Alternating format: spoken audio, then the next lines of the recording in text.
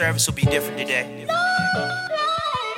I'll be speaking from the book of James, chapter 11, verse 4.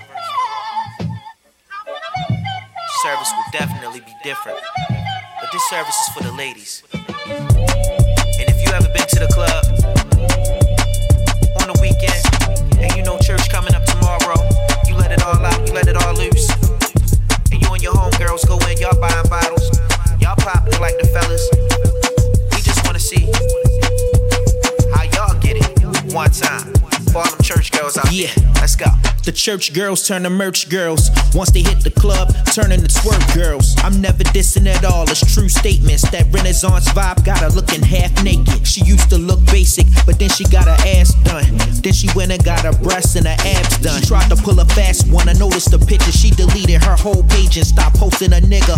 And now she got a new ID, a new body. She fucked around and made a new IG.